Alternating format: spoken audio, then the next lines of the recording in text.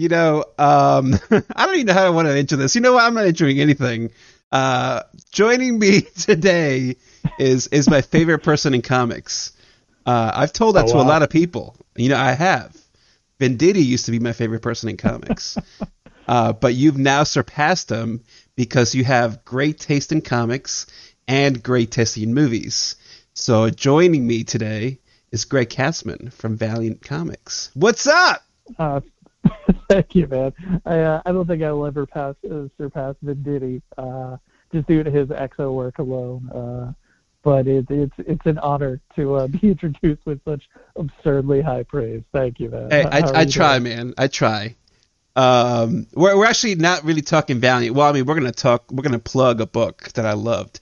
But Whoa. Yeah, whoa. I thought I was here to talk about Shadow Man #1, which is on sale April 28th and available for pre-order at your local comic shop until April 5th. You are such a marketing professional, Greg. You are. It is a good book, though. I know you got to read it. Thanks for tweeting about it. I loved it. I'm really happy for people to read it. I gotta tell you, I posted that tweet last night, I guess, and man, it had like a bunch of retweets, like 50 or 60 likes. I was like, what is happening here? Wow. So yeah, that's good. And I saw that Cullen chimed in and John Davis Hunt. I think he retweeted the post or something too, so that was exciting. But yeah, I really enjoyed it.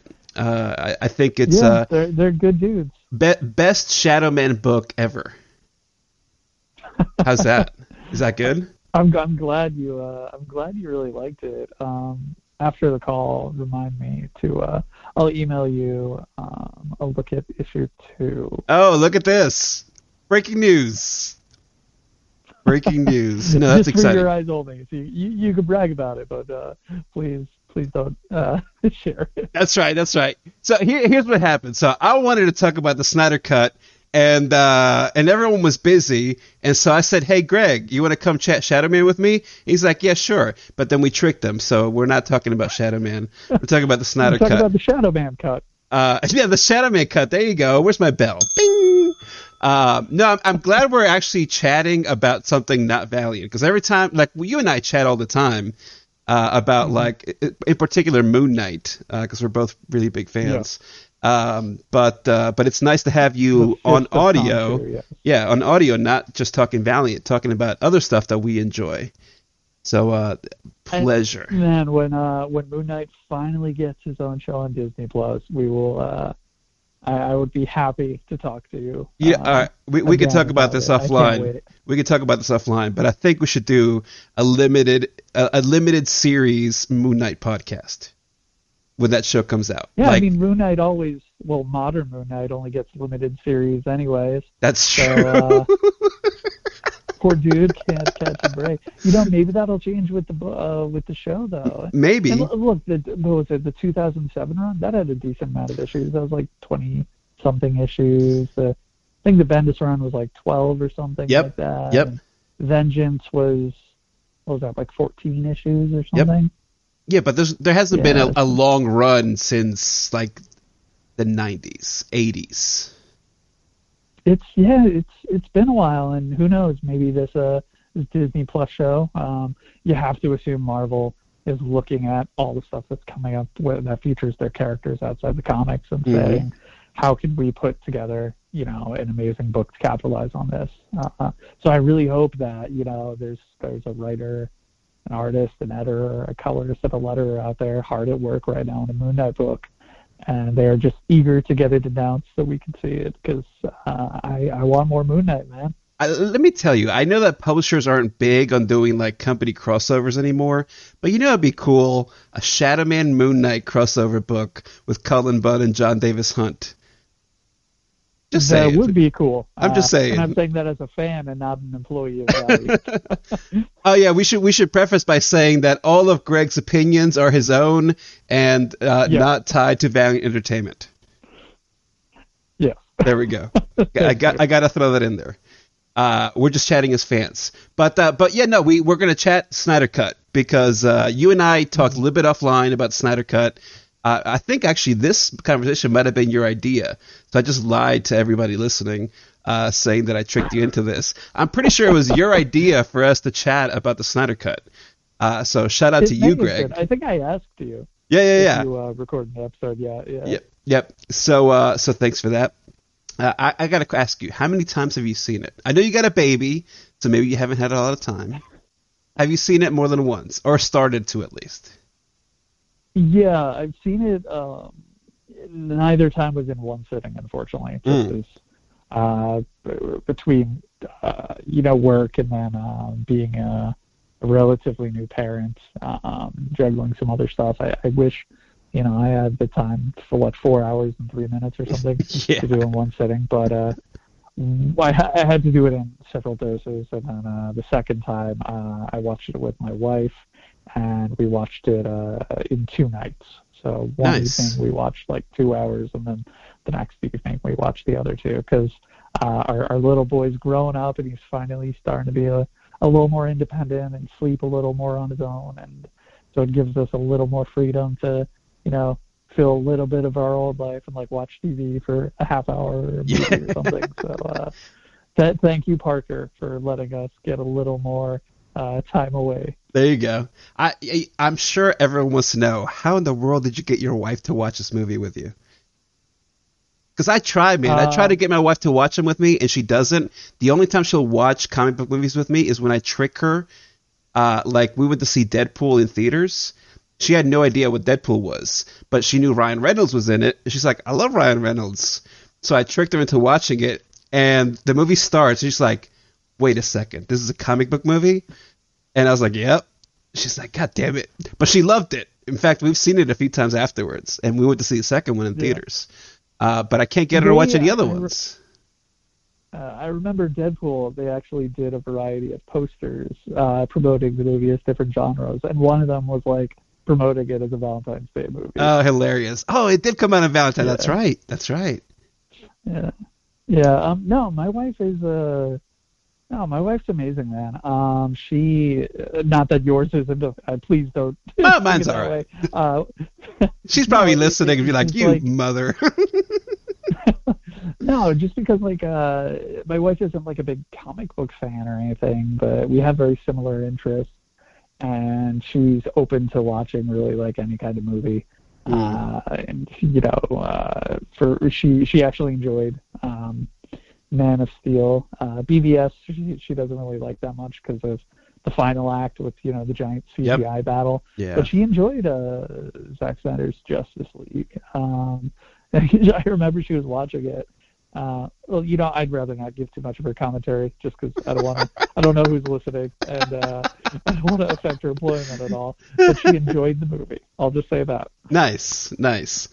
I got to tell you, man, even though it's 4 hours and 3 minutes long, to me at least, it didn't feel that long. And I think you and I are maybe in the minority of people that enjoy these movies. You and I talked about Man of Steel and BVS a lot. And we love both of those movies, and I can assume that you enjoyed even the non-Snyder Cut version of this. But dude, I watched the first time that I watched it. I've seen it twice now.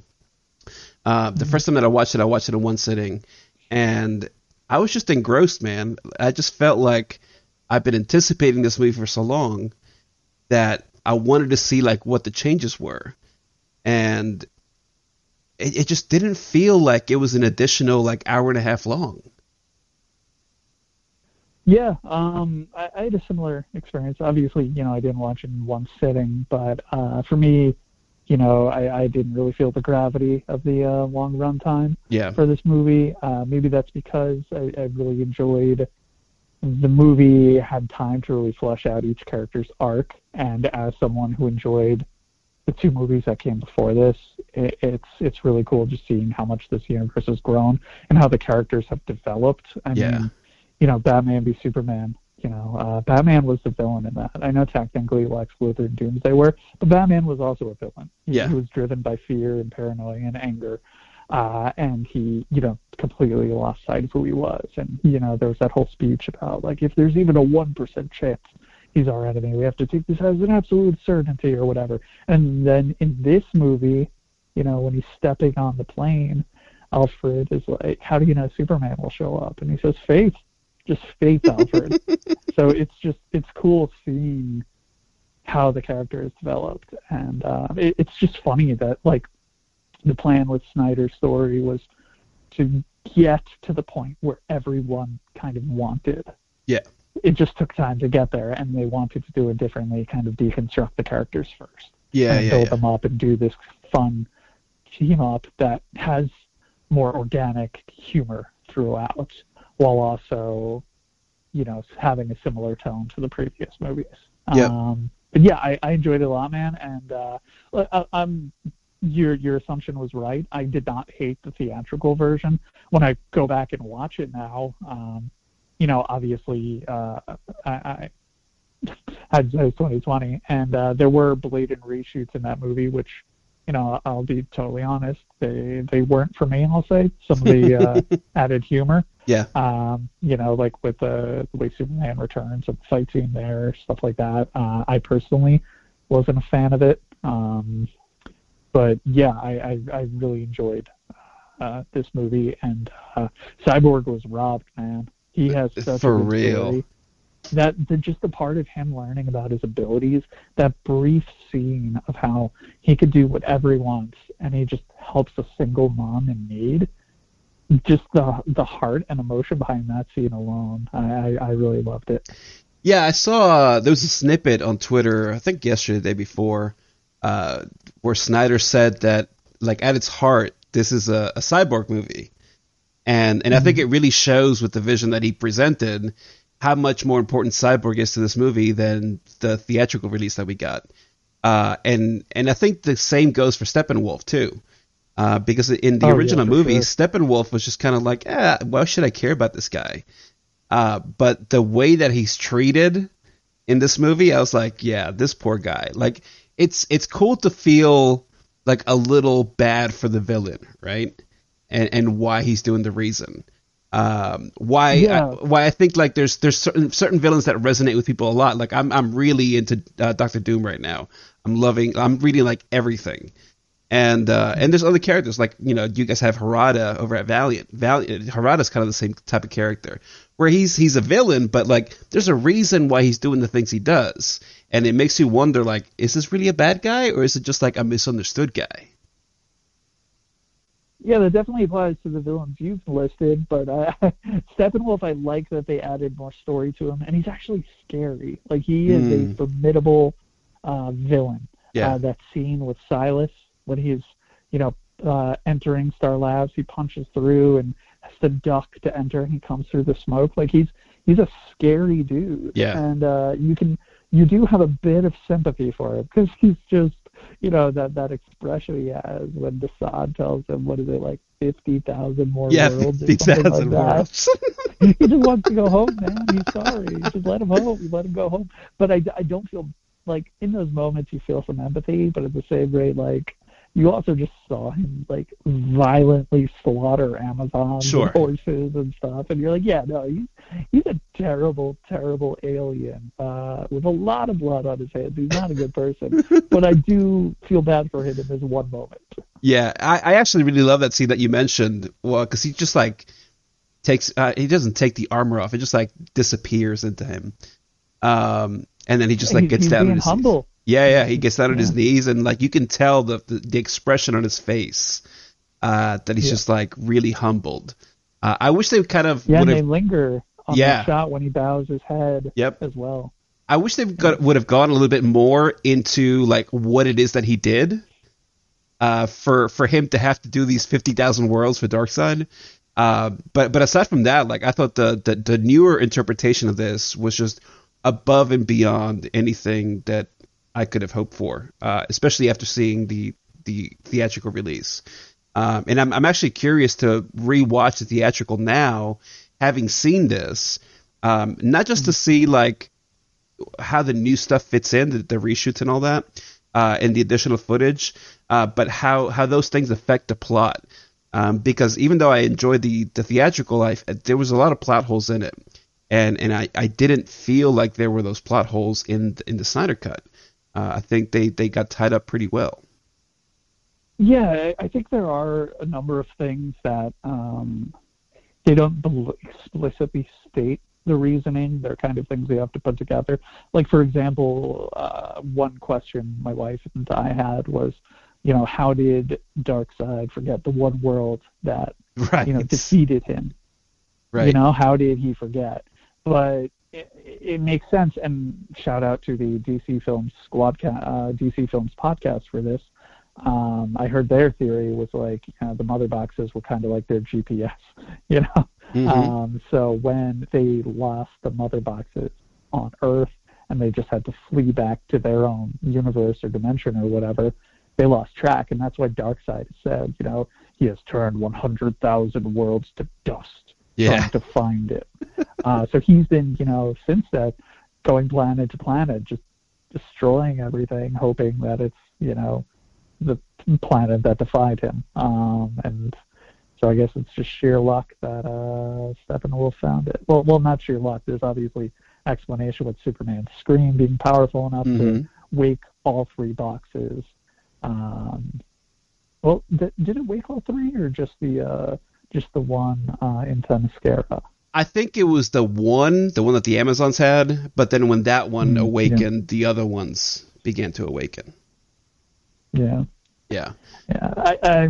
There's so much to discuss about this movie, man. Is there anything you wanted to tackle first? Because I was going to go off on like 20 tangents right now. No, let's go with the tangents. Obviously, here's the thing. I'm going to say beware of spoilers. But the thing is, chances are, if you wanted to see this movie, you've already seen it, right? Yeah.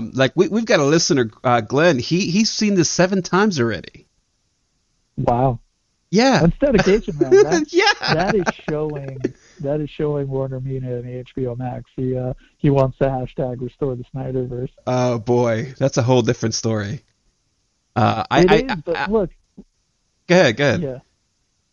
No, I was going to say, we were talking about plot holes and everything for other movies, and this movie, if you're not familiar with the DC universe, the stuff in Martian Manhunter, you're like, wait, what? Oh my God. What's going on? It's so clear that there's so much more story here. Mm-hmm. This will be like ending the Marvel Cinematic Universe when Loki was defeated in the Battle of New York and Thanos was teased. It's like, we still need Darkseid to go do his invasion of Earth, see this whole nightmare timeline, see how Flash goes back in time to stop all of it. Okay, maybe not need. That's being rather selfish. It's something I would love to see, and frankly, I think there's room for it. HBO Max needs additional content. Yep. And I know WB has a ton of plans for the big screen universe. We have that Flashpoint movie. We have the Batman. There's a new Superman in the works. I think these things can coexist. It's a multiverse. And there could be something for everyone. So I do hope that there was enough positive reception from fans, critics, HBO subscriptions, and HBO views to justify a continuation of the story on HBO Max. I would love that. But even if we don't get it, man, I'm just happy that we got this to see at least what he originally planned for it, especially given the circumstances surrounding the movie and what this must have meant completing this movie, that is, to Zack Snyder and Debbie Snyder, because you have the tag card for Autumn. Yep. If people aren't familiar listening, his daughter tragically took her own life during the production of the movie, and that's what he eventually stepped aside, and the studio had Joss Whedon kind of take over, and that's a whole different story. Yes. Yeah. I've been one that continues to be explored. Yeah. I'd be curious to see how this affects their subscription numbers, right? Because obviously with COVID still going on, even though things seem to be getting better, they have big plans for HBO Max in releasing all their new films, right? throughout the year. And I mean, I'm excited for basically all of them, right? In particular, Dune and The Matrix. Yeah. Which I think Dune, that was pushed back like a year, right? Because it was supposed to be out already. And now it's like November or December. November, I think, and then Matrix in December. But I'd be curious to know if this particular film brought in new subscribers that are not comic book fans, right? Because I think those of us that love DC Comics already have HBO Max, so we can see the movies, the DC movies, and then all the other stuff, obviously. And then I'm sure that there were some people coming in that subscribed just to see this one, kind of like we'll call them the Marvel naysayers, right? The people that are already talking smack about the Snyder Cut. But I'm curious to for normal people if that made a difference, and I'm curious to know how they felt about this movie, either not having seen the theatrical or maybe not remembering it. Because I do know I have a few friends that are fans of DC Comics that did not watch the original Justice League, that watched this and weren't terribly impressed, right? They just felt like it was kind of another DC film. And I kind of get that, but at the same time, I wonder if people like you and I are more excited because we did see the original, and then you see this truly upgraded version. Spoilers for my rating. Truly better version of the movie. And to get really excited. You know what I mean? Yeah, I think it's definitely going to be a case by case basis, and I think people, if they are DC fans or comic book fans, we're all going to bring our preconceived notions to these movies. Whether they're Marvel or DC, we're all gonna. If it's a character we love, we're all gonna have a certain image in mind, and we're gonna say, X, Y, and Z needs to be represented in the movie. So even though I love Man of Steel and the Ultimate Edition of Batman v Superman, I understand why some people don't like it. Yep. That's totally cool. I got nothing against that. The only issue I have is, when people are toxic, either, in support of the movie or against the movie. And I see a lot of that on both sides. Yeah. On Twitter, unfortunately. And that is, never okay. These are movies. They're meant for escapism. If you love them, that's terrific. We can have civilized discussions about these things. If you don't like them, that's cool too. No need to be mean-spirited about it. We can all just chat about these things, because at the end of the day, the thing that actually unites us is our love for these characters. And these characters can exist through, so many different interpretations throughout the years. I love Man of Steel, but I also love Superman versus the Elite, the animated movie. Two very different things. Yep. I also love Teen Titans Go to the movie. It's possible to love totally different things that celebrate these characters in different ways. But getting to my point, I do think that Zack Snyder's Justice League is much more crowd-pleasing than a lot of people would have expected. I think it has more humor than a lot of people would have anticipated. A bit of a lighter tone at times, and certainly a little bit more of an optimistic, at least blatantly optimistic tone. Now, I'm not going to say Man of Steel and BVS are dark and bleak, because I do disagree. I do think that there are a lot of optimistic and inspiring moments in Man of Steel, and it's fine if you disagree. And I do think in BVS as well, because, it opens with Bruce Wayne saying, what's fallen is fallen. He's talking about, things can't be repaired. And then his final speech after Superman, sacrifices himself to save the planet, men are still good. We can rebuild, yada, yada, yada. So I think those movies do have that, but it's less blatant, I suppose. And I think you see a little more of that in this movie. And so I do think that's why you're seeing a more positive reception to this film from critics and general audiences as well. Yeah, I'm curious to get your opinion on something, because you mentioned the lighter tone stuff, and there was a little bit of pushback when I want to say maybe Wonder Woman. Or Wonder Woman 2, was it Wonder Woman 2? I can't remember. But when they brightened things up, right? Because people were complaining that Man of Steel and BVS were so dark. And I do wonder, this is supposed to be Snyder's vision of the movie. With that humor in it, this would have been something that he was doing before all that lighter stuff, right? The trying to marvelize the DC universe.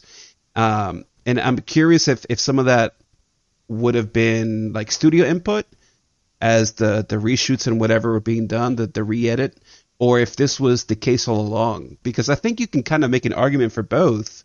I think Snyder's movies a lot of times do tend to lean on the darker side, right?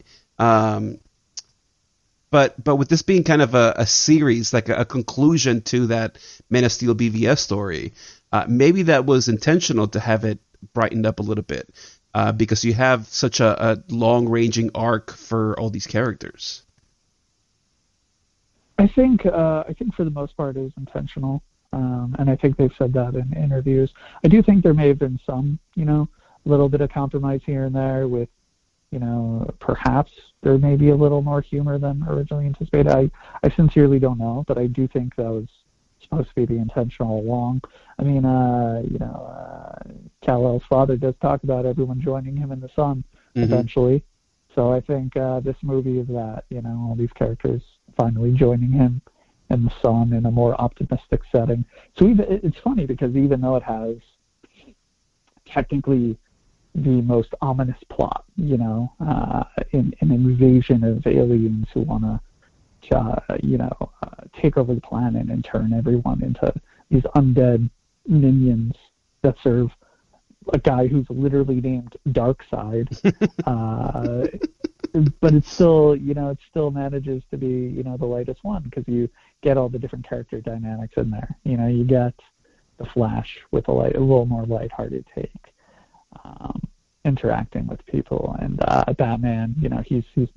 You get a little more Batman and Alfred, and Batman this time around, he's still driven, but it's a different purpose. He's looking to unite instead of divide. So I think that organically brings about more humor, and a little more levity. And so it's tough to say because, you do have some interviews where Snyder did say, the studio was asking to try to, add more humor here and there, and he claimed he was open to ideas. So right. Maybe it's possible some of the jokes were things that the studio nudged, and he was like, yeah, no, that actually works pretty well. Maybe not. I sincerely don't know. And you got to think, too, with the Flash being in this movie, you don't really need anything else, right? Because, Barry's a funny guy in this movie. Every time he showed up, I was cracking up. Yeah, and you kind of got to love that the only time he's really super serious is with his dad. Yeah, yep. Yeah, the one thing that... see a different side there. The one thing that I would love to see would be... I mean, I don't know about a Snyder directed. I mean, I'd be cool with that. I would love to see another Wonder Woman movie done with Snyder, but I can't wait for this Flashpoint movie. I hope it really accentuates the character because I think that alone has the potential to be a franchise, right? If they do it correctly. Yeah, we'll just have to wait and see. I'm very curious about that. Even though I love these Snyder movies, I go into every other movie with an open mind as well. I know it may be blasphemy to some people, but I really had fun with Shazam. I enjoyed that movie a lot. I love Shazam. Looking forward to the next one. I'm looking forward to Black Adam. Flashpoint, we'll just have to wait and see how that plays out because it seems like those things are constantly changing. And frankly, with how well received this movie has been, who knows if that's going to affect anything moving forward. Because they do view the theatrical version of Justice League as canon for that universe, and that's fine. That's their decision. But seeing that this movie, crashed HBO Max in certain places, and it's getting what they wanted originally from the movie, which is, critical acclaim and overwhelming positive feedback from fans. Yeah. I'm very curious to see if this is potentially affecting the course at all. If they're going to say, yeah, we didn't want to use this character, but maybe after seeing how well received this character is and how many people saw this movie, maybe we can, bring them into the fold or something. So I guess we'll have to wait and see. Yeah. I'd be curious. I haven't really looked too much. Let me tell. I'm really good at avoiding spoilers, and I haven't turned my filters off. I haven't seen WandaVision yet, and I don't know anything that happens in that show. Okay. Oh, wow. All I Okay. know is that people like it. That's all I know. But I'm gonna watch it again. I mean, I'm gonna watch it, but I'm gonna watch the Snyder Cut one more time before I start WandaVision.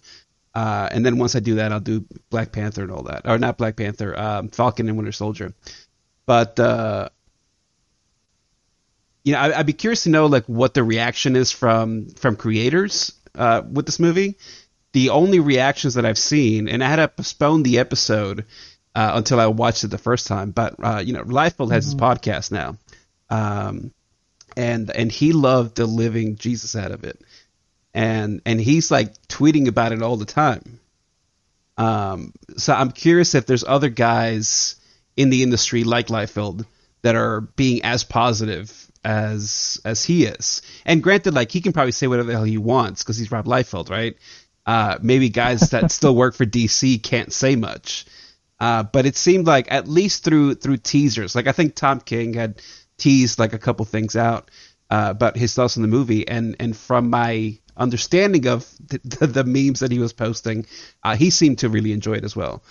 So I assume the reaction's positive in terms of creators as well. It's really a case-by-case basis, and that's, I don't want to, I'm not going to call anyone out by name, but I do see some people, making essentially threads of tweets saying, what they don't like about it, or, certain decisions that they perhaps weren't fond of and they wish it was executed differently.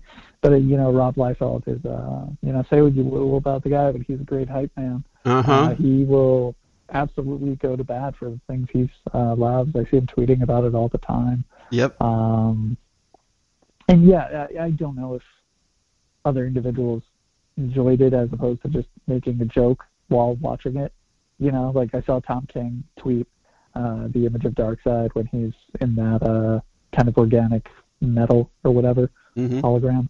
Yep. And he just said, this bleeping double dipper, which is obviously a nod to his work.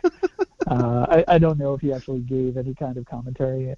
Frankly, unless if he doesn't like it, considering he's working on a new Gods movie, I imagine, he probably just wouldn't say anything if he didn't like it. Right. That would be the professional thing to do, in my opinion. Yep. But that's just my opinion. Yep. Funny side story. Many years ago, Rob Liefeld and I had a heated exchange on Twitter because he was bad-mouthing Valiant. And I said, well, actually, and I posted a picture of, I can't remember, I think it was Comic-Con sales. And he just blocked me. But then, like a year ago, he unblocked me and followed me, so I don't know what happened. I guess he may have seen the tweet of yours that changed his mind. I don't know, maybe. It's possible. It's possible. But I'm glad you guys have worked it out. Yeah, we're best friends now. I'm happy to hear it. Yeah, me and Rob are going to go see the Snyder Cut. Maybe the next time you watch the movie, you could hop on a call with Rob and you guys could watch it together. That dude is hilarious. I love his podcast. So shout out to that podcast. But anyways, so I actually have a question for you. Yeah. We are talking about social media and reactions. I see. So this I find very interesting. Again, I have nothing against constructive criticism and nothing against people who simply don't like the movie. Nothing against that. Yep. But I see a lot of people sometimes bashing the hero to defend like the worst people. Like in Man of Steel, people were like, how could Superman destroy that guy's truck? When that dude was a sexual harasser. Like, he was a garbage human being. And, like, in the classic movies, in Superman 2, I think, when he gets his power back, he goes back to the diner and just beats up the guy who previously beat him up when he was depowered to get revenge. But anyway, I digress. In Wonder Woman's opening scene against the, what were they called? Like the reactionary terrorists or something? Yep. She, the bomb is ticking. These people are going to kill kids, and it's going to destroy multiple city blocks, I think they said. Yep. So it's not only going to destroy those kids, but also, maybe dozens, if not hundreds of innocent people in the surrounding area. So she was, acting very quickly. And, everyone she hits with her superhuman strength, they go flying. And it's very clear that, one or two of those people did not survive the impact. Like one of them she threw and, they hit their head or their neck and they fell. There was a blood stain. And the guy then tries to shoot the children, and she does her gauntlet thing. Clearly kills him and does some destruction. And I see a lot of people having very heated exchanges about that scene. Really? And I find that very interesting. Yeah, because after that she does have that sweet moment with the young. Presumably it was a school trip or something. Maybe those kids. Yep. Where she says like, "Oh, princess, you could be anything you want to be." And people are joking like she says that while like there's still blood everywhere and stuff. And frankly, that scene didn't bother me because I've always viewed, to me, Wonder Woman as, this fierce warrior who is, just as compassionate as she is formidable as a fighter. Like she does, unlike Superman or Batman in the comics, she, I guess you could say, does what needs to be done in some cases. She, as far as I know, and I may be mistaken here, will take a life if necessary. And, if it's the thing that seems like the right solution. But that doesn't make her any less compassionate or inspiring to me. But that's just me. And obviously that's a stark contrast of someone just watched Wonder Woman 1984. Look, I'm gonna make a gross overgeneralization. But this is something that seems to ring true to me from the comments that I see from some folks on social media. And again, this may not be like 100% of the people making these comments. There's certainly a lot of people commenting negative things just to be bandwagon riders. But one thing that I notice is you can always really tell the people that like really know and love comics, like geek out about the littlest things in comics, and the people that like just read comics for whatever reason, right? Like just as an additional hobby, or because like, their dad read comics, so they read comics, whatever, like whatever reason. But you can always tell. And it's things like what you mentioned, or like, people were up in arms with like Batman using a gun in BVS and like all this other stuff. It's like people that don't understand like the history of the characters, right? And I think regardless of the failings of any DC movie, there's something in every DC movie for all kinds of fans, including fans like me who totally nerd out about like Golden Age stories. And I don't expect people to go back and read like 80 years of Batman, right? But as a Batman fan, I want to do that, right? Because I want to know where this character has been so I can like really understand the character. And, in the Golden Age for like, 2 or 3 issues, granted, but Batman did use a gun. So like, to me, it's not that big a deal. But if somebody has never seen that, they're going to react negatively, right? And I think that might be the same for Wonder Woman, who, like, as big a character as she is, I don't think as many people are like really familiar with her history as say something like Batman or Superman, right? And the same is probably true for like Flash or Green Lantern even, who characters that have a very long history, and most people don't have the time or resources to invest in going through 75, 80 years of comic history. And so they talk based on what they like, right? And what they know. It's like, the whole question about like who's the best Flash or who's the best Green Lantern, right? Like I love Kyle as the Green Lantern, but he's not the Green Lantern anymore. So that's how I judge some of these comments. And when I see something that I have seen in the comics and that is part of a character's history and people are kind of bashing on it, I'm just like, yeah, whatever. You just like, you haven't read your comics, bro. Well, I think, I have nothing against people who like, if they see that scene in Wonder Woman, she's blatantly killing some people. and they don't like that. That's fine. Obviously, Wonder Woman 1984 is probably more appealing, and I hope they enjoyed that. And maybe Wonder Woman 3 is a movie that they'll like as well, which is great. There should be something for everyone, and that's great.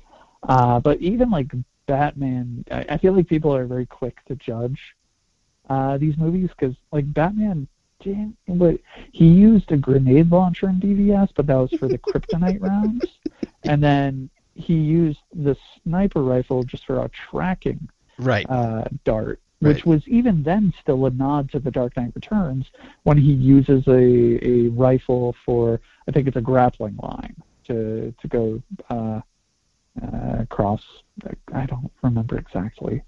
It's the conflict with Two-Face, if I recall correctly, in the comic. I just found it really interesting that people are taking that scene and just choosing to really, really argue about that, because I was seeing very, very heated discussions back and forth about that. And while I do agree that, like, given her super speed, obviously she didn't have to use the bracelet attack to defeat that last guy. Obviously she could have just, like, sped up, disarmed the gun or whatever, and been like, "You're under arrest" or whatever. But the guy just tried to murder a bunch of kids.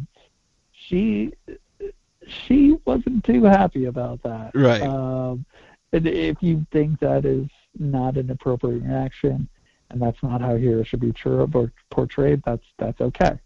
I didn't mind the scene. I even thought it was a little humorous with the hat floating down. I love that part, yeah. And I did see people saying, like, she did more damage than the bomb, which is just factually incorrect, because, like, they said the bomb was going to destroy 4 city blocks, and she essentially just blew out that wall. Which, yeah, that could have hurt the people outside the building, which is very irresponsible. But, again, she was just under pressure, and the guy just tried to murder kids right in front of her. You're absolutely correct. I'm not too upset with Wonder Woman. Yeah, you're correct.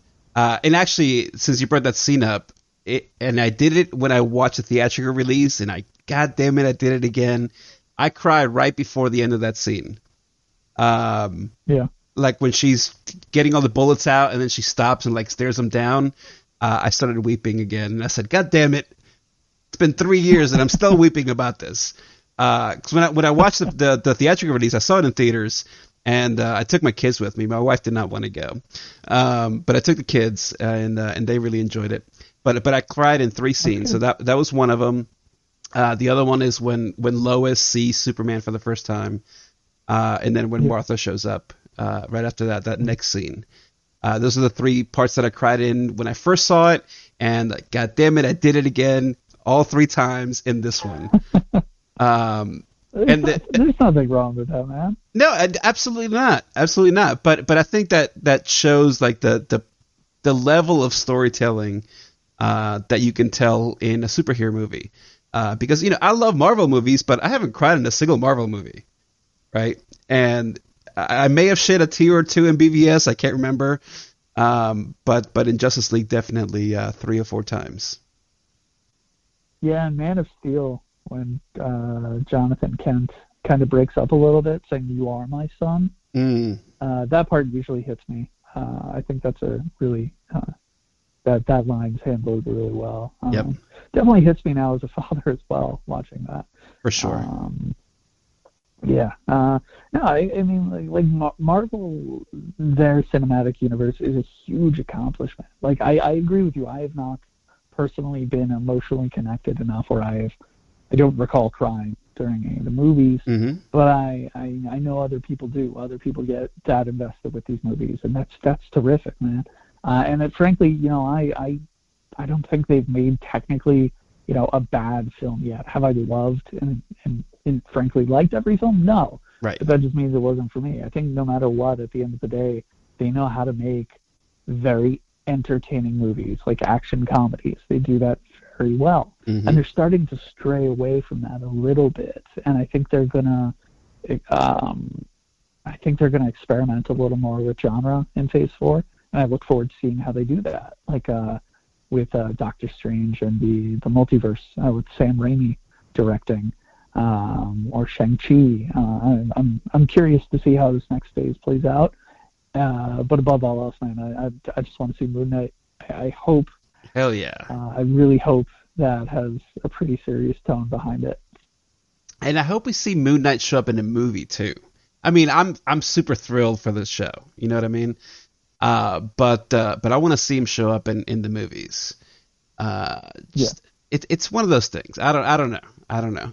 There's certain characters that just resonate with me, and seeing them come alive aside from the page, and where I no longer have to imagine like what they're doing on the pages, but actually seeing it live action if it's done well. And that's definitely one of them. Yeah. So speaking of done well, I have to ask you, what was your favorite scene in this movie? Oh man, I mean, I really liked the epilogue. I don't know if we should talk about that yet. In terms of the, up to you. Yeah. I mean, we can. I really enjoyed the epilogue, and I was totally shocked. You know what? Maybe that's my favorite scene. When, spoilers, Martian Manhunter shows up. Because, again, I didn't know anything about this movie, and I've been avoiding spoilers and avoiding people that had watched it. And I'm watching this movie, and I see Lois and Martha talking, and I'm like, oh, okay, cool. Like, this is one of the new scenes, right? And I'm watching it, and at the end, Martha's eyes turn red, and I said, well, that's weird. And then you see, like, John transform into John, and I'm like, holy shit! Like, I didn't expect that in the middle of the movie. You know what I mean? Because I saw a quote from Snyder that says something about there was some surprise like towards the end of the film that people like weren't aware of. So my thing was like, okay, well maybe like a Green Lantern shows up, right? Because you have that Green Lantern in the flashback scene, the first battle against Darkseid. And I was like, okay, like maybe we'll get a modern Green Lantern. Did not expect John. I should have known it was John because John is such an integral part of the League. And just seeing that, I was like, oh man, like this is freaking awesome, right? I don't know if I enjoyed the little dialogue as much with Batman at the end. When they exchange a couple words. But the cool thing about that scene was how it sets up future possibilities. So you mentioned the dialogue, and I think it's actually really interesting because Ben Affleck's Bruce Wayne has such a casual reaction to John showing up, and it's almost like, dude, you woke me up. I just want to go back to bed. What is it? And I think that just goes to show, again, the handling of these character arcs because, you know, you think back to the intro of BVS. Mankind is introduced to the Superman and the response that Batman had when he saw these two aliens fighting and feeling helpless, you know, against them. And seeing the destruction they can cause, and that filled him with rage and anger. And it, you know, totally blinded him from his, you know, his actual mission. Mm-hmm. And, you know, so he was just so determined. He was xenophobic, right? Like right. He hated Superman with a passion. He didn't trust him.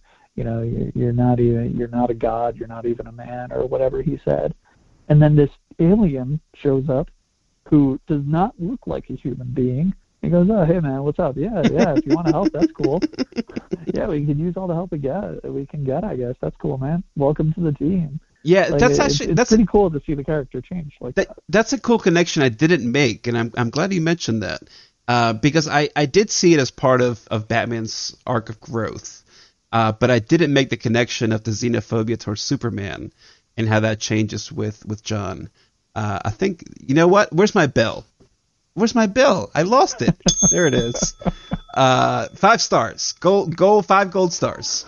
Yeah, no, that's great. I actually hadn't thought of that. I saw it more as like, look, I just fought the Darkseid guy and a million parademons. Like, what's a green dude? You know what I mean? It's just like another thing.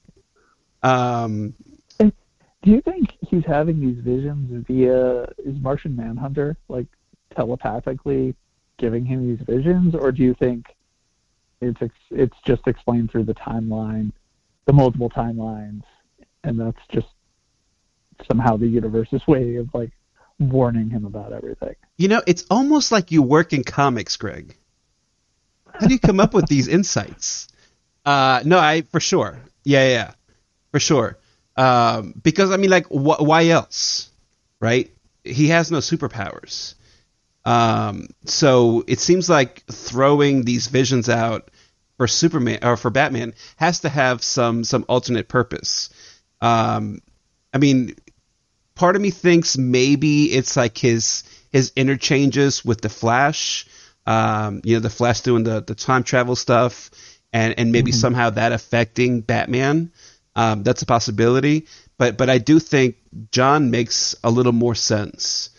And if they actually restore the Snyderverse, or however they decide to take this forward, I would love to see that explored, because that's actually a really interesting aspect that hasn't been touched upon in any DC movie. Because we've kind of focused on kind of the big three, right? Batman, Superman, Wonder Woman, and they don't have those abilities. John brings an interesting angle to that. And it could be also just dealing with the mother boxes. Maybe that has some kind of impact on him, right? They may not be afraid of him. Mother boxes gave Steppenwolf exactly, vision, and the Kryptonian ship gave Cyborg a vision of the possible future now that they're set on that course. Yep. Yeah, we'll see. I'm looking forward to more John in Justice League 2. Restore the Snyder, or what is it? Restore the Snyderverse. No, that'd be great. I think no matter what the future holds, I'm just glad we got to see this movie, and I'm looking forward to the stuff that is confirmed right now, like the Batman by Matt Reeves. That trailer, I loved it. Yep. I'm really curious to see that. I'm happy they announced the Blue Beetle project. That should be pretty cool. They announced Zatanna the other day, so it sounds like there are a lot of ambitious plans, and I'm very curious to see how they'll be distributed, like what it'll be for HBO Max and what it'll be for theatrical. Yep. But if we do get the opportunity to see more of Zack Snyder's movies, I think they could just shrug that off as it's an Elseworlds tale. It's a different timeline, and they can continue with the 2017 Justice League theatrical timeline on the big screen, because clearly, like, people could talk all day about watching the version that just came out and wondering, like, why would they cut this and this and this from the theatrical?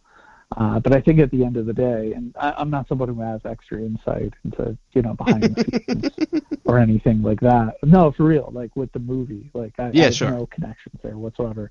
I'm not gonna brag that I have any extra info or anything, but it definitely felt like the changes were made just because the overall reaction from the general public to Zack Snyder's work was not favorable, unfortunately. Right. And I say that as a fan. Yep. Like, there's a huge fan base right now, and they showed up. They donated a ton of money to a great cause, which is terrific. And, they've shown their support of this movie, and, HBO Max has crashed. It's gone slow. I'm very curious to hear the numbers. But feedback at the time, based on all the information they had, didn't seem that positive for Man of Steel and Batman v Superman. And then Justice League didn't generate that much money at the box office, right? Considering the kind of movie it is. It's the first Justice League movie. So I think a lot of the changes were just they didn't want to invest more in letting Justice League establish so much of their future movies, which is why you didn't see Darkseid. Steppenwolf was kind of doing his own thing, because I think they wanted to save all of that for their New Gods project. So the New Gods project wouldn't be impacted in any way, shape, or form by anything that occurred in Man of Steel, BBS, or Justice League. They can do something. They could say it's part of the universe, but essentially there's no real connections, nothing that they have to really worry about in terms of continuity. what I really hope is that this whole like release the Snyder Cut movement over the past couple of years has taught Warner that they don't need to copy what Marvel's doing, right? I think that's where they failed a little bit, is they were trying to set up this massive cohesive universe, and for whatever reason the movies weren't hitting outside of like a core base, right? And I think with a movie like The Joker, which I say is a great movie, but is not a Joker movie, with things like that, maybe they see like what their base is just telling really good stories with these characters. And they should have already known that, because before they had these live action movies, there was how many animated films, and like people love the shit out of those movies, right? And they don't have to be interconnected. Like, some of them are, but most of them aren't, and they don't need to be. And I'm hoping that, sure, like maybe there is a slice that's the Snyderverse, but then you can tell these other stories, like, you mentioned Zatanna and all these other projects that don't have to tie into that. We'll see. There's a great back and forth between Batman in that epilogue scene, and Batman's talking about like Harley and this kind of thing, and that was cool because it brings in properties like Suicide Squad and Birds of Prey into this Snyderverse, right? Potentially, but I hope they don't take that like too much to heart, where they just focus on connecting these movies again. Just make good movies that people will enjoy, right? Like, if I don't give a crap if they're connected. I don't care if you have a 10-year story that leads up to something, right? I just want movies. I want to see these things on film. Yeah, and I think we'll see how invested they are in having a cohesive feel with the Flash movie. That seems to be their opportunity to have fun with the multiverse. And I do think they are kind of doing what you're saying, because, the Batman is its own thing, right? It's not connected as far as I know. It's supposed to be its own little pocket universe of just a Batman, presumably a trilogy if it's a success. And I certainly hope it is, because, I love Matt Reeves' work on Dawn of the Planet of the Apes. So I'm very curious to see what he brings to Batman. But it seems like that. That's what they're doing. And I certainly hope that's the case, because, I don't think anyone ever truly thrives by trying to just copy what someone else is doing. I think success comes from, authentic passion and really being proud of what you're working on and knowing that it's something special. For sure. And that's not a jab at, any of the projects. I'm sure, every project is a labor of love for countless people, and I have no doubt about that. But, Marvel, they did the build-up of the shared universe. They did it extremely well. And now we'll just have to wait and see how, these new DC movies roll out, whether they have a focus on trying to connect, or if they're saying, you know what, it's a multiverse, let's have fun, let's just focus on telling good stories. And if there's a way to connect them one day, cool. If not, no worries. Yep. I guess we'll just have to wait and see. Yep. So let me tell you, one of my favorite things about this movie, and again, I knew nothing about this going in, so I don't know if the information was already out, but this 30-minute epilogue, okay?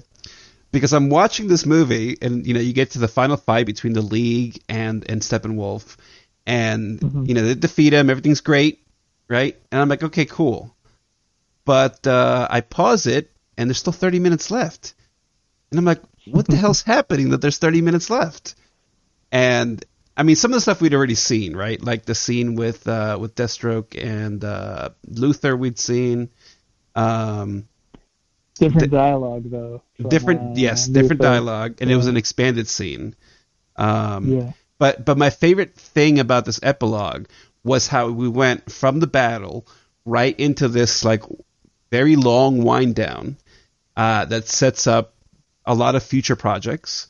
But also the fact that I didn't have to sit through 5 minutes of credits to see all the cool scenes. You know what I mean? Like we've been spoiled by this whole thing with Marvel where you stop and you watch the credits and you get the scene, and then maybe if you stay long enough, there might be a second scene at the end. And everyone's copying this. Like, it's not just Marvel anymore, right? Like, every movie is doing this now. And I like the fact that we just got it all as part of the movie. That was one of my favorite things about this. Yeah, it's definitely a cool way to wrap things up. Definitely an ambitious way, considering, he said the request was to make his movie, and that's how he wanted things to play out. He clearly had plans for, I believe he said 2 more Justice League movies would have continued this storyline.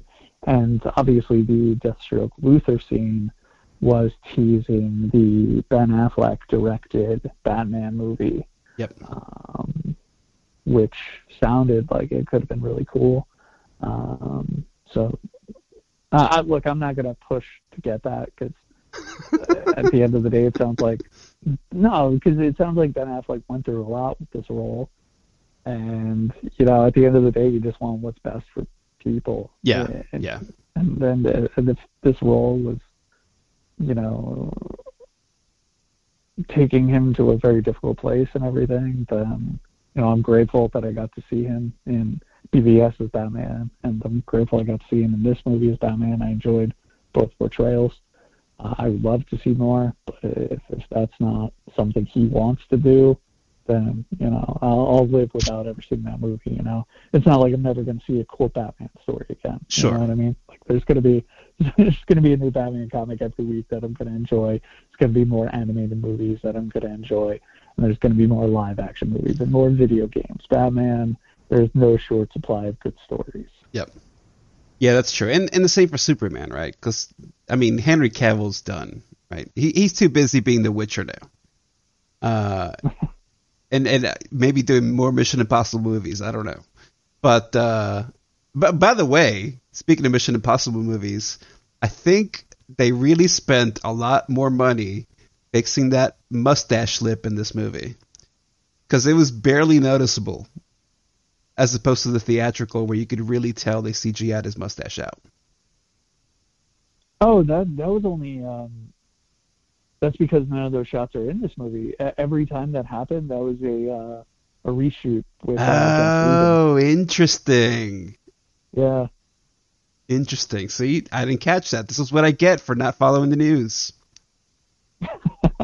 Well, that allows you to approach it without thinking about all these other things. You're just judging it based off of what you're seeing. Yep. So you don't have all these outside thoughts going on about taking you out of the experience. You know what I mean? Yeah, for sure.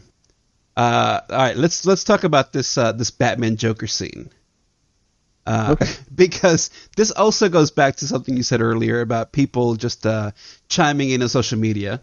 The one thing that I saw, because they released that little chunk in as part of the trailer, I think, before the movie came out, or part of it at least, and everyone was talking about the society line that Joker says. And, I didn't watch the whole trailer because, I didn't want to know a lot of that stuff. I didn't follow a lot of the commentary, but I did see a lot of people making fun of the scene. And having watched the scene in the movie, it's almost like these people also didn't watch the scene in the trailer, because everything that I saw about the scene, none of it made sense having seen the scene in full. And I think, I don't know if that's maybe a problem with the trailer or a problem with fan expectations sometimes. But they were literally making fun of the line, and I think the sentiment behind it was actually pretty deep. I love this scene, this back and forth.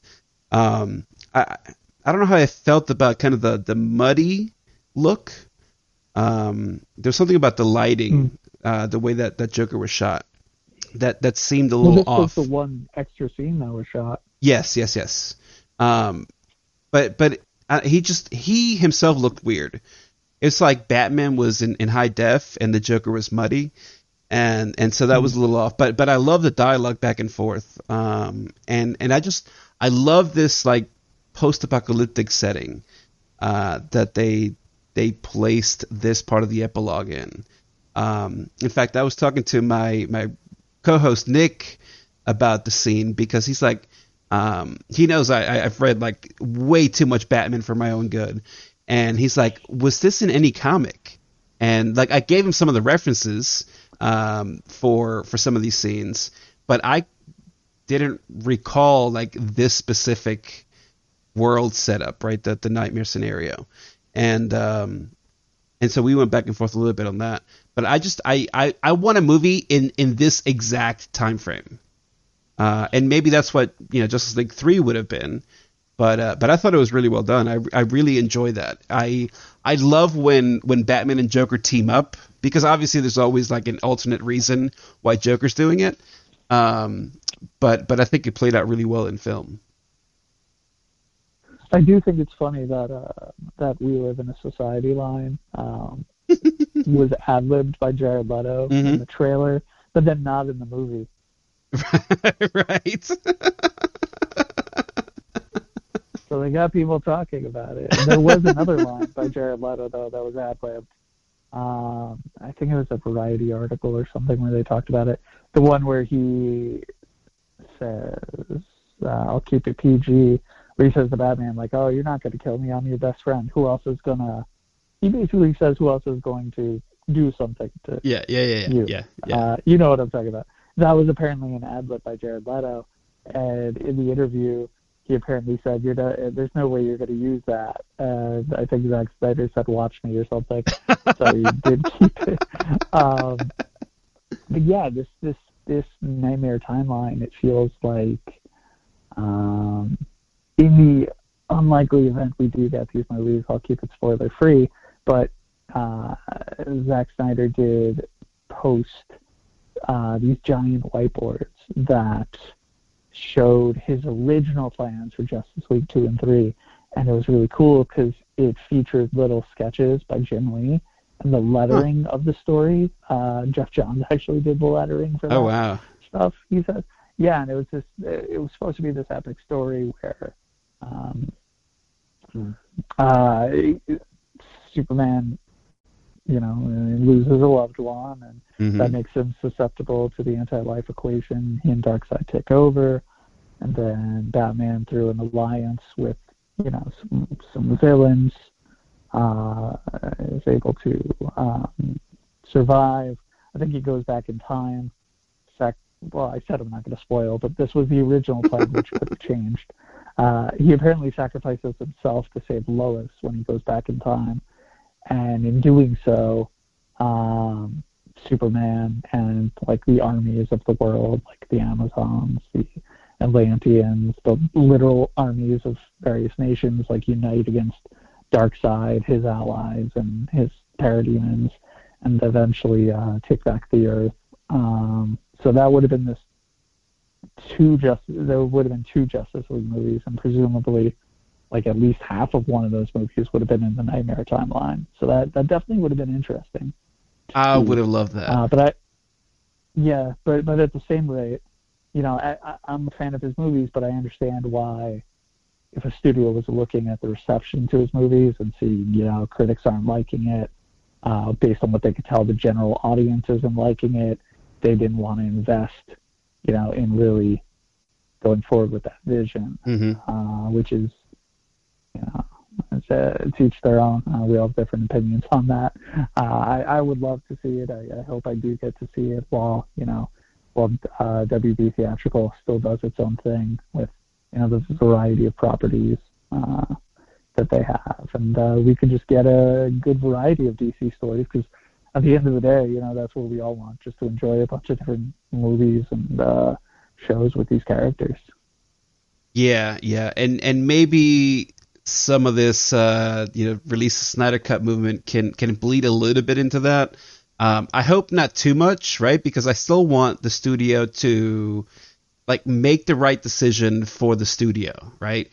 And not just, as big a fan as I am, I don't want to be pandered to, right? Because that also gives people bad habits, right? I feel like maybe some people might be like, okay, yeah, we did this release a Snyder Cut thing for the past 3 years. Now let's do I don't know, what's a character that like should never have a movie? Like, I don't know. If I pick one, someone's gonna get mad at me. You know what I mean? Like, all right, for example, I like Blue Beetle. I wouldn't think Blue Beetle would be like one of the next properties. You see what I mean? Something like that. He's got a movie on the way. That's what I'm saying. I would never have expected that. Like there's a line of characters that I would see being made into film before that. But you know, the same is true with Marvel. Like the Shang-Chi movie, like I would not have expected that. But like awesome, because I love that, especially the old ones, like the 70s Shang-Chi. Holy shit, they're awesome. So like good on the studios for actually doing that kind of thing. But I don't want them to be like, okay, well, what are the fans saying that they want us to make? Because then, you know, there's already enough entitlement from fans, and if studios go in that direction, it will only get worse, right? So it's kind of tricky for me to answer that as someone who works for a company. I mean, you of all people should know because you deal with Valiant fans all the time, and God only knows. You must be a saint to work for Valiant. No. Look, I joined Valiant as a Valiant fan. Yeah, you know? Sure. That was one of the reasons I was brought on, to help give that perspective and, you know, to help continue to share my feedback on, you know, why I love the universe, why I love the characters, stuff like that, and how I can, you know, hopefully, you know, get fans to, you know, continue to give books a shot. And then once again, Shadow Man #1 on sale April 28th. Pre-order at your local comic shop by April 5th. No, it is a good book. I do hope you guys check it out. It's terrific. And by the way, like if you do want to talk to Cullen or John, obviously I'm happy to set that up for, like, you know, after the issue goes on sale or something. If you for sure. Yeah, we'll definitely do that. Spoilers. Yeah, but back to what you were saying. I think it's important.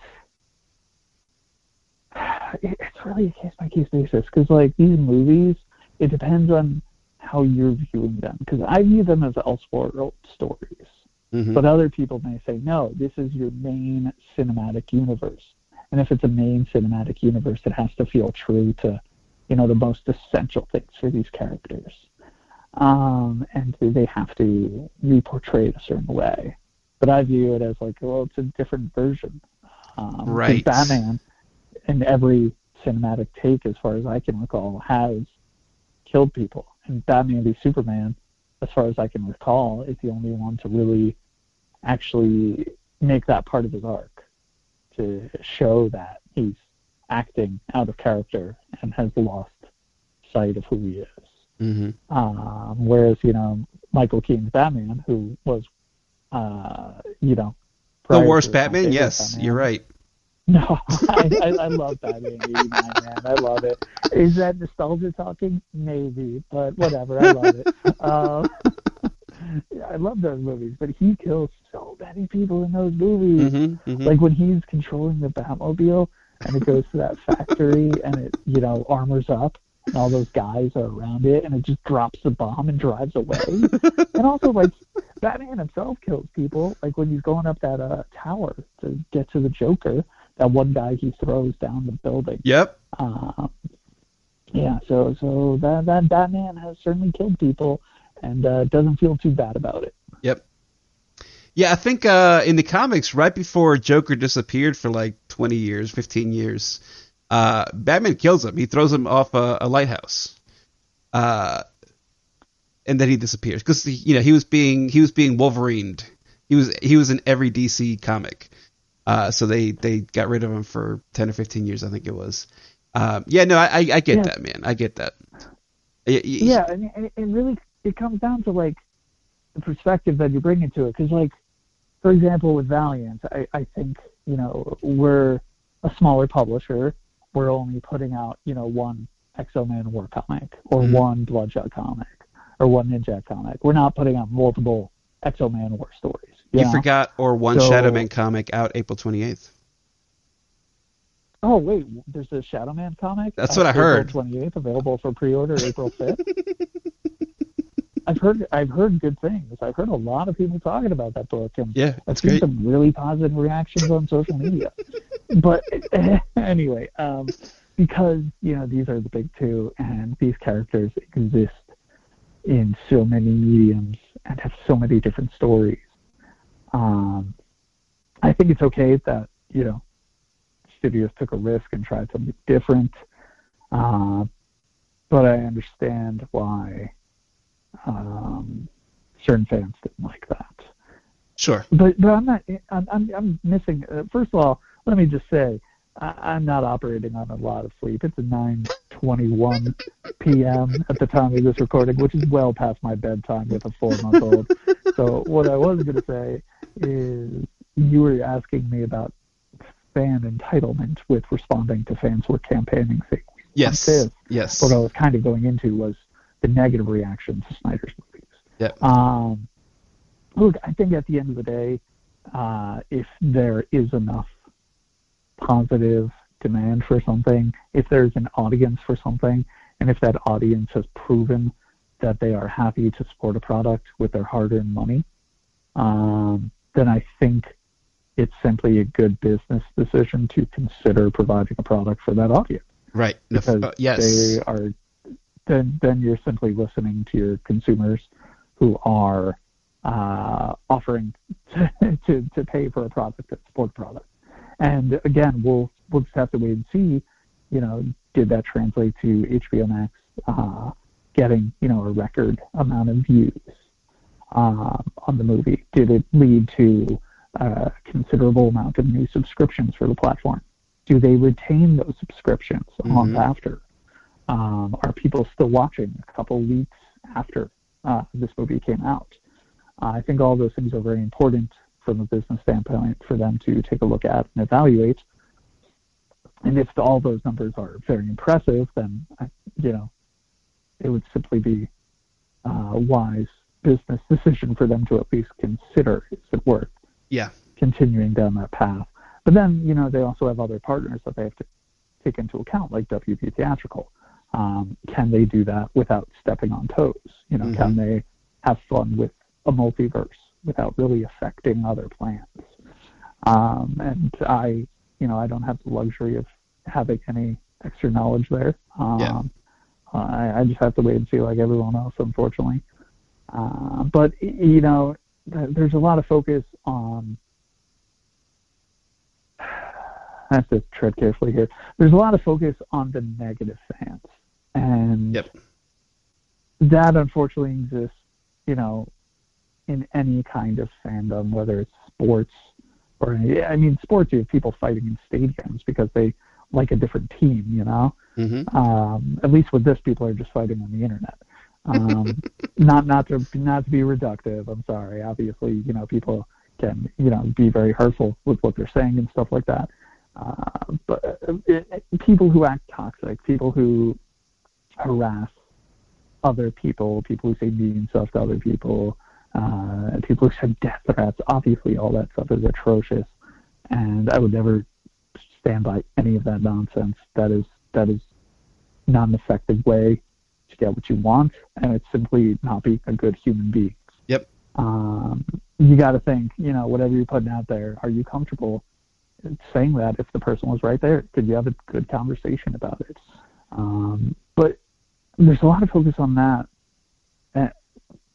But there are so many other people who I feel like this movement has really helped a lot of people as well, because it shined a spotlight on mental health and suicide prevention awareness. And they raised a ton of money for that. And based on the connections I have within that fan base, they've all been incredibly supportive of each other, and it's helped them through tough times. And by bringing awareness to this, it's made them feel less alone.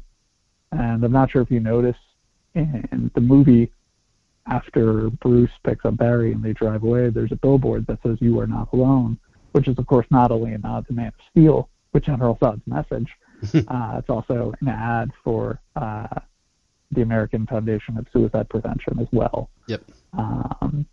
So I thought that was a nice touch that they did that. So at the end of the day, some people suck and they should be frowned upon, and I hope they do some soul searching. But there are also a ton of great people who, this brought them a lot of joy and meant a lot to them, and they did a lot of great work to try to help other people, and those people should be applauded. I think to go tangentially along with that, there seems to be like a sentiment of like maybe it's not okay for me to like this, and you and I are Man of Steel hipsters. We always liked the movie, but I remember I watched it when it came out. I loved it. I watched it a couple times, and I didn't watch it for a couple of years, and I rewatched it maybe 2 years ago or something like that, and I tweeted about it, and I can't tell you the number of people that said like, thank you for sharing this. Like, I thought I was the only one.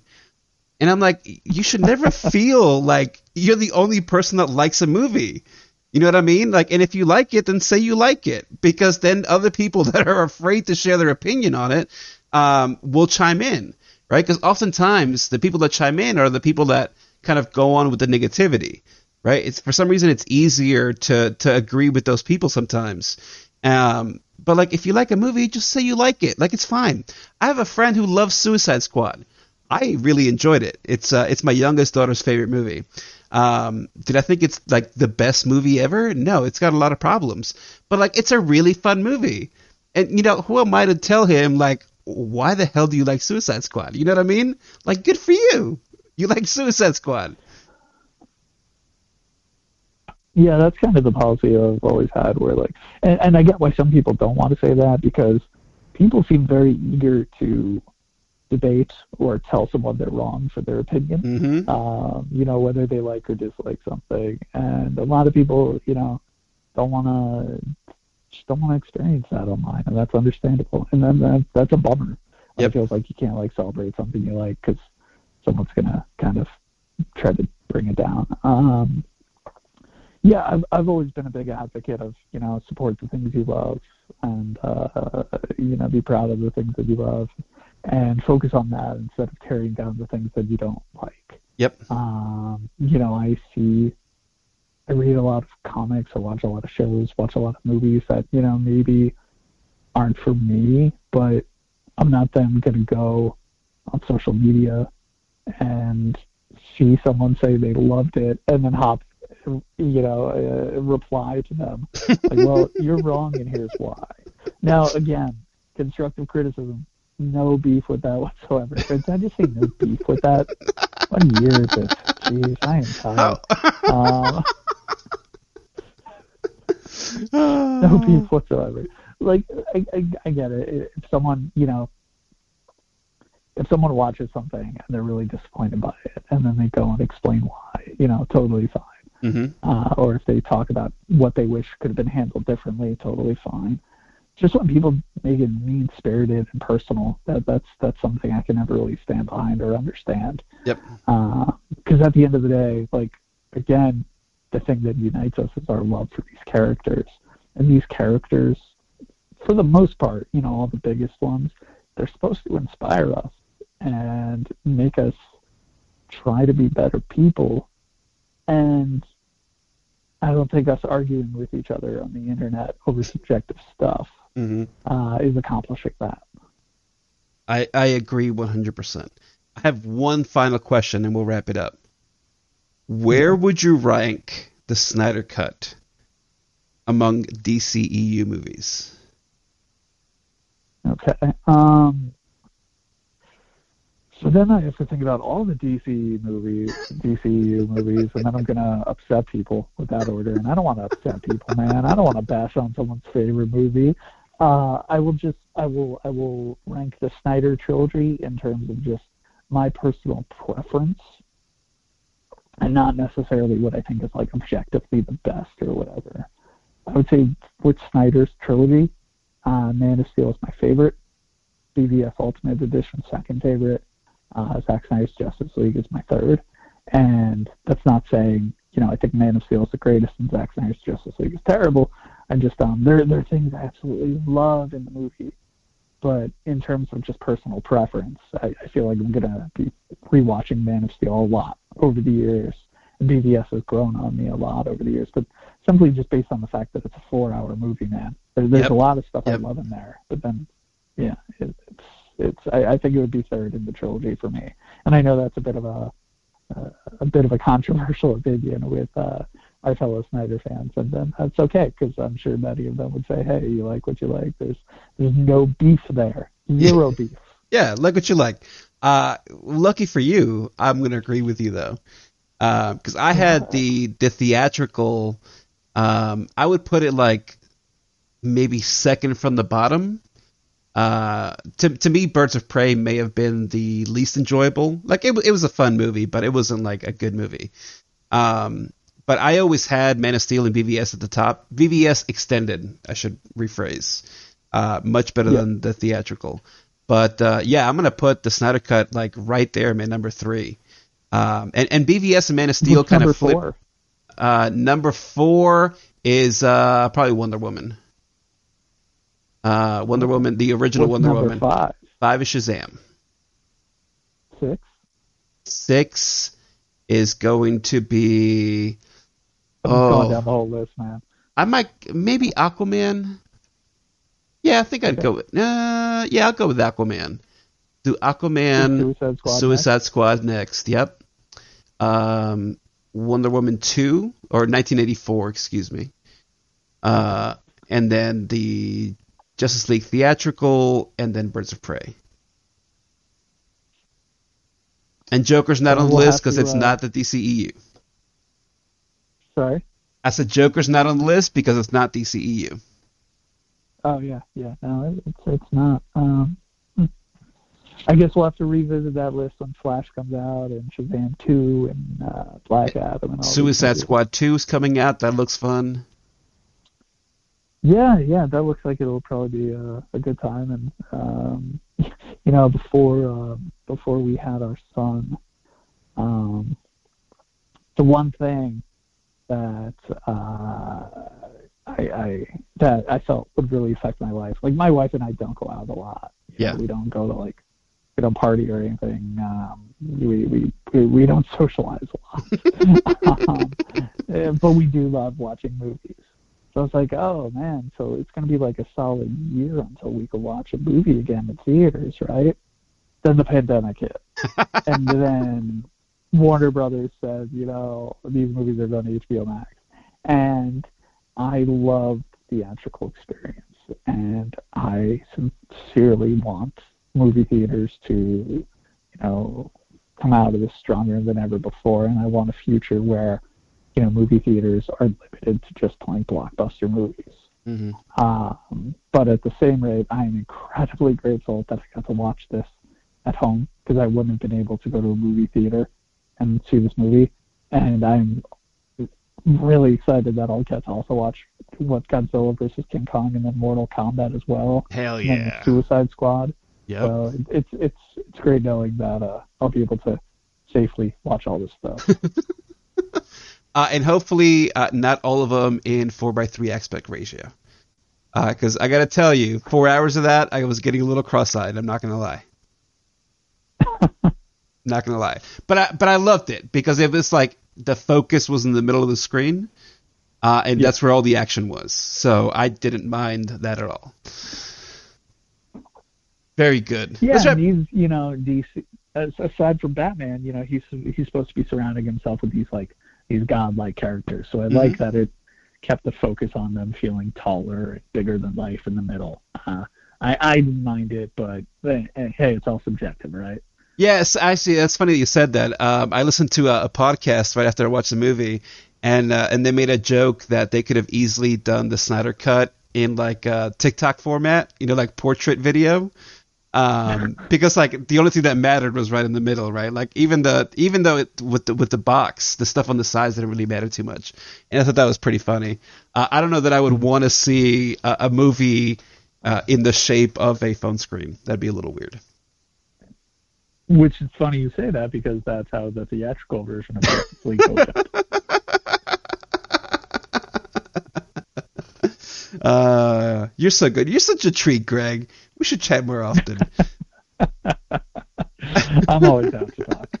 But no, thanks for hanging out and taking the time away from your wife and son.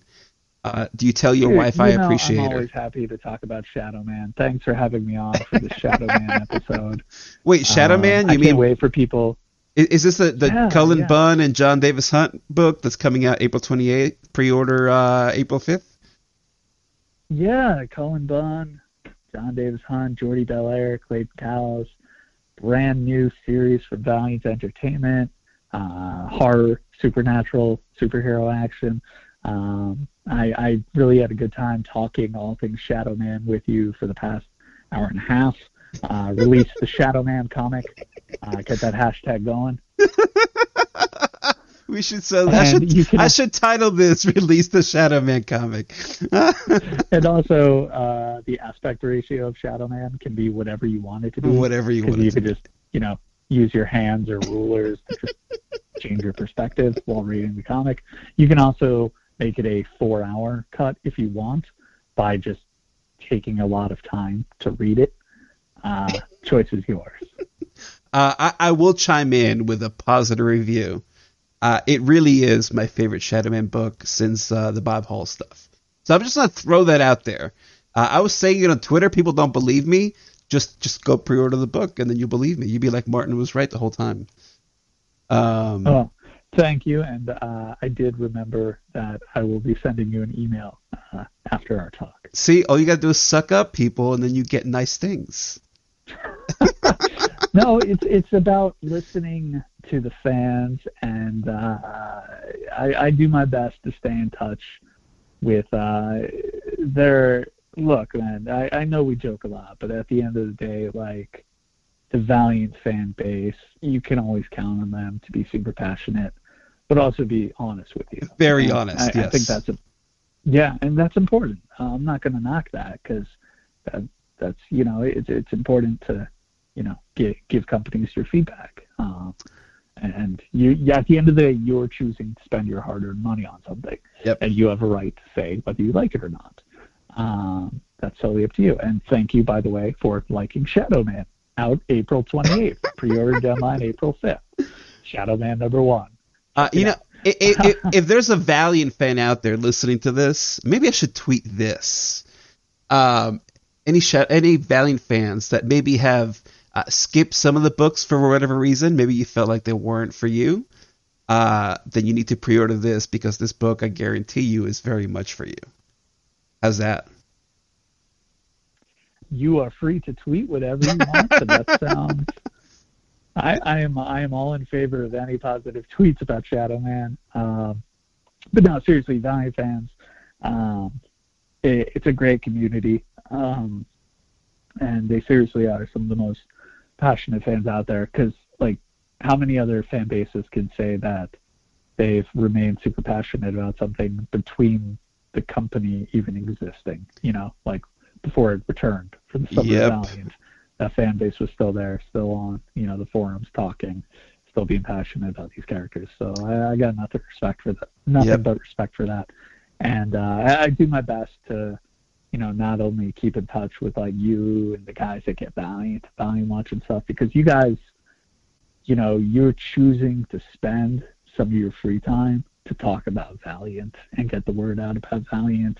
Whether it's good or bad, you're choosing to spend that extra time out of your day and focus on Valiant, and that means the world to me. So I just want to, I always want to make sure that's recognized and appreciated. And plus, I do just enjoy talking comics with you guys. Hell yeah. If it's not Valiant. I mean, who knows how much time we spend talking about it tonight.